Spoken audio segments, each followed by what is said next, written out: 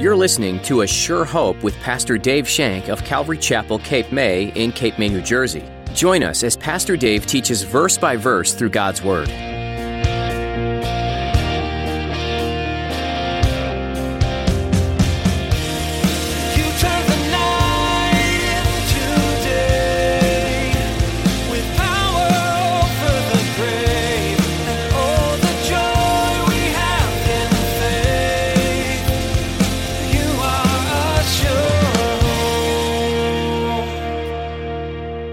Compromise is one of the Christian's deadliest enemies, and it is a danger that confronts each and every one of us. It's clever, it's subtle, it's seductive, and it's highly deadly. It is one of the most effective tools Satan uses against us. Why? Because he cannot usually convince Satan to go out and commit a horrendous sin. Oh, that's too easy. I can't do that. We know that. But what he does is, he convinces us to lower our guard. Are there any areas of your life that Satan has tempted you to compromise on? In today's message, Pastor Dave teaches that Satan loves to convince us to compromise. All it takes is you giving him an inch for him to take a foot. Don't let him fool you into compromise. It'll only lead you down a path of habitual sin. Now here's Pastor Dave in the book of 1 Kings chapter 7 as he continues his message, The House That Solomon Built.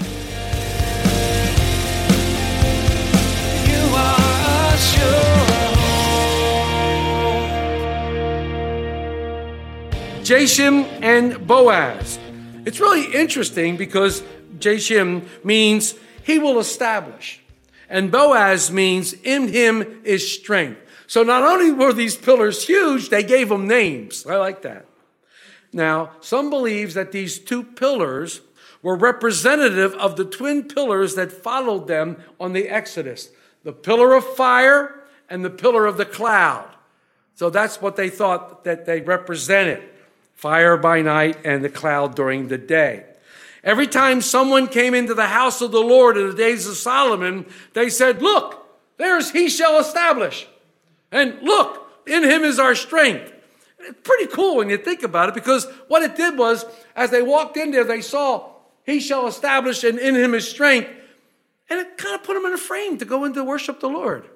It kind of put them in the framework to go into worship the Lord. And I like that. I got a lot out of that. When the crowds gathered in the morning and the evening for worship, the Levites led the people, and they would stand in front of these pillars. And these giant monster pillars would be behind them. And it was pretty cool. It was always there. He shall establish, and in him is strength. And one commentator said this, quote, one could say that the house of God itself was Jashim and Boaz. The temple was established by God and built by the strength of God. Every time they looked at the temple, they knew that God liked to establish and strengthen things, unquote. I like that. The house of God, where a place where people experienced what the pillars were all about. They experienced the foundation and establishment of God. They experienced God's strength among them. And they saw that every time they came in to the house of God. The house of God where people were given the Lord's strength. From this building, it should go out to the whole community. Come here, get established. Come here and receive the strength of God. Now, hold on. We're going to read 23 through 52. Hold on tight. We're going around a corner. All right? Here we go. And 23. And he made the sea of cast bronze, 10 cubits from one brim to another. It was completely round. Its height was 5 cubits, and a line of 30 cubits measured its circumference. Below its brim were ornamental buds encircling it all around, 10 to a cubit. All the way around the sea, the ornamental buds were cast in 2 rows when it was cast. It stood on 12 oxen, 3 looking toward the north, 3 looking towards the west, 3 looking towards the south, and 3 looking toward the east. The sea was set upon them, and all their back parts pointed inward. He was the handbreadth thick, and its brim was shaped like the brim of a cup, like the lily blossom. It contained 2,000 baths. He also made 10 carts of bronze. 4 cubits was the length of each cart, 4 cubits its width, and 3 cubits its height. And this was the design of the carts. They had panels, and the panels were between frames. On the panels there were between the frames were lions, oxen, and cherubim. Oh my. And on the frames was a pedestal on top. Below the lions and the oxen were wreaths of plated work. Every cart had 4 bronze wheels and axles of bronze. You get a picture here of some mighty work? My goodness, the work here is incredible. Under the laver were supports for cast bronze beside each wreath. Its opening inside the crown at the top was 1 cubit in diameter, and the opening was round, shaped like a pedestal, 1.5 cubits in outside diameter. And also on the opening were engravings, but the panels were square, not round. Under the panels were 4 wheels, and the axles of the wheels were joined to the cart. The height of the wheel was 1.5 cubits. The workmanship of the wheels was like the workmanship of a chariot wheel. Their axle pins, their rims, their spokes, and their hubs were all cast of bronze. This is amazing. This is no less than amazing. And there were 4 supports at the 4 corners of each cart. Its supports were part of the cart itself. On the top of the cart, at the height of the half of cubit, it was perfectly round. And on the top of the cart, its flanges and its panels were the same casting. On the plates of the flanges and on its panels, he engraved cherubim, lions, and palm trees, wherever there was a clear space of each, with wreaths all around. Thus he made 10 carts. All of them were the same mold, 1 measure and 1 shape. Then he made 10 lavers of bronze. Each laver contained 40 baths, and each laver was 4 cubits. On each of the 10 carts was a laver, and he put 5 carts on the right side of the house and 5 on the left side of the house. He set the sea on the right side of the house toward the southeast. Huram made the lavers and the shovels and the bowls.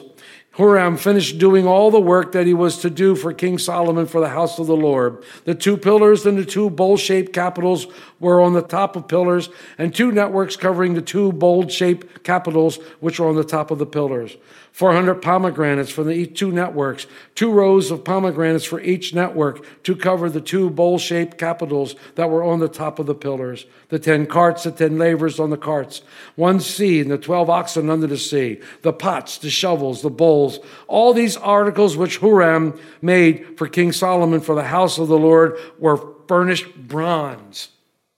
I'm going to stop there for 1 second because I need to take a breath. But anyhow, it says that in the plain of Jordan, the king had them casting clay molds between Sukkoth and Zartan. Let me tell you something. When I taught metal shop, we would make castings, and they fit together.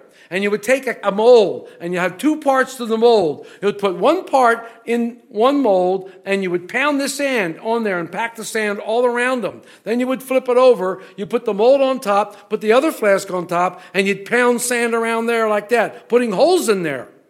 Then you would take that giant flask, you would put it by a furnace, you would put pieces of bronze in the furnace, and you would take them after they've melted. Bronze melts at an enormous amount of degrees. I think it's like 1,500 or so, maybe more, Fahrenheit. You would take that bronze, scrape off the slag. Remember, we talked about the dross. Scrape off the slag, and then you would pour that into the mold.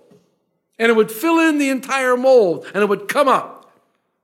One was called the sprue, one was called the riser. You poured it into the sprue, fill the mold, and it would come up the riser. When it came up the riser, you knew it was finished. Then it would cool. Then you had to kick it out. You had to pound all that dirt out, and what you had left was a casting, a very, very rough casting. And then you had to cut off the sprue and the risers, and you had to shine everything up. Can you imagine doing that for this? All of this was done by casting bronze. Imagine the work that was involved in doing this. My goodness. I remember what it took for us to make molds this big out of bronze. It was an incredible process. And this just floors me to think that they did this and they used clay as their casting agents. Incredible, incredible things. Incredible done back in this day and age. Incredible, incredible. I just had to stop there for a minute. In verse 47, we pick it up. It says, "Then Solomon did not weigh all the articles because there were so many, I guess. The weight of the bronze could not be determined." I guess not. Another thing about bronze is it's very heavy. It's a very heavy material. Thus Solomon had all the furnishings made for the house of the Lord, and the altar of gold, the table of gold on which was the showbread, the lampstands of pure gold, 5 on the right side, 5 on the left in front, and the inner sanctuary with the flowers and the lamps and the wick trimmers of gold, the basins, the trimmers, the bowls, the ladles, the censers of pure gold, the hinges of gold, both for the doors on the inner room and the most holy place, and all the doors of the main hall in the temple. They had to be made the same way, but only now you're talking gold. You're talking melting gold and pouring those into castings. This is amazing. Go back to the beginning. This huge laver that they had was a bronze tank. It was 7.5 feet high, and it was more than 15 feet across and 15 feet across with a 45-foot circumference. Monstrous. There were 12 bronze oxen supporting this massive labor. It held 14,000 gallons of water. What was it used for? The priest would ceremonially wash their hands after they sacrificed. They were constantly ceremonially washing their hands, and washing was extremely important. They had to wash their hands before the sacrifice. They had to wash their hands after the sacrifice. Every time they changed an implement, it had to be washed and ceremonially cleansed.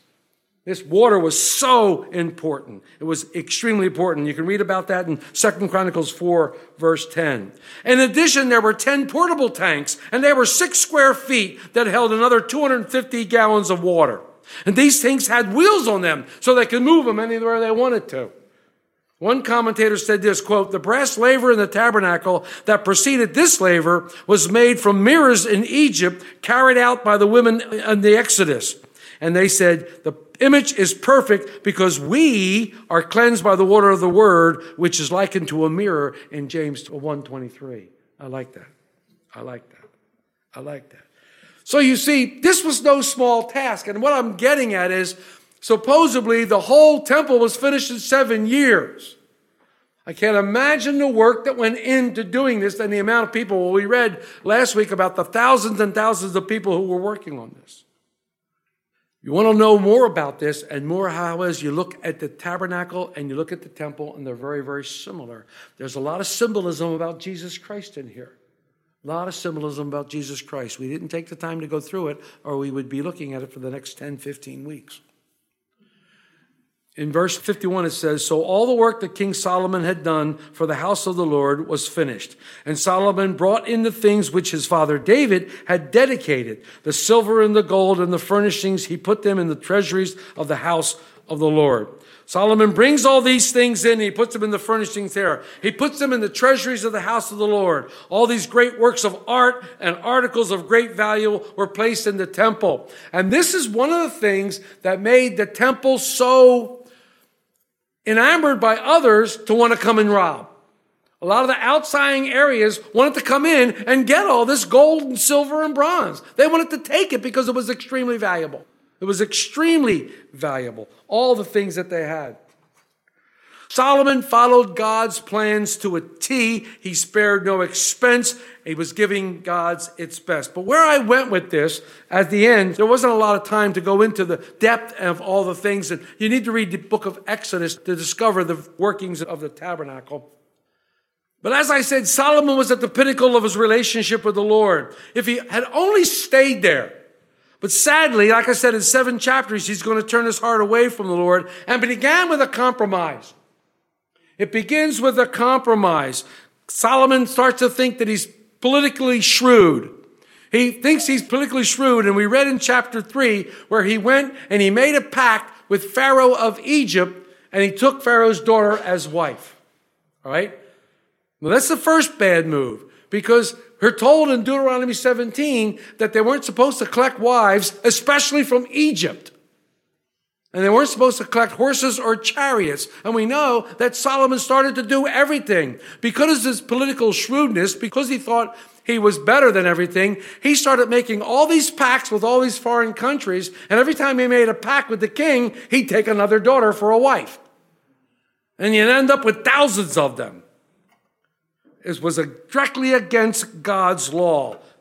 Directly against God's law. And I got to thinking about this. Compromise. Compromise is one of our, as Christians, deadliest enemies. Compromise is one of the Christians' deadliest enemies, and it is a danger that confronts each and every one of us. It's clever, it's subtle, it's seductive, and it's highly deadly. It is one of the most effective tools Satan uses against us. Why? Because he cannot usually convince Satan to go out and commit a horrendous sin. Oh, that's too easy. I can't do that. We know that. But what he does is he convinces us to lower our guard, lower our standards a little bit, and to accept a little bit of this and to accept a little bit of that. He gets us to lower our standards, and then all of a sudden we fall headlong into a pattern of sin. We drop our standards a notch or two, and then all of a sudden our integrity is impaired. Our character is endangered. And most of all, our relationship with God is damaged. We start compromising a little bit here and there. Compromise sneaks up on you. It doesn't happen all at once. You give in a little bit to temptation. And, you just give in a little bit, and all of a sudden it snowballs. It's like that little snowball on the hill that you used to make, and you start to roll it down, and by the time it gets down the hill, it's this big. That's how compromise is. It starts with just a little thing on your part. A little give in. I'm sitting around the guys, they're telling the dirty jokes. But I know a couple of dirty jokes. Maybe I'll tell one or two. It just starts with something so subtle. So what you think is innocent. You've heard the old story. If you place a frog in water and turn the stove on, the frog will sit there until all of a sudden he realizes he's boiling to death. But he never jumps out. That's compromise. That's compromise. It starts in our life, and it starts to seep into our life, and it gets into our life, and pretty soon it's massive, and we don't know where it came from. And I always say this. I say this constantly. We get to that point, and the first words out of our mouth is, how did I get here? How did I get here?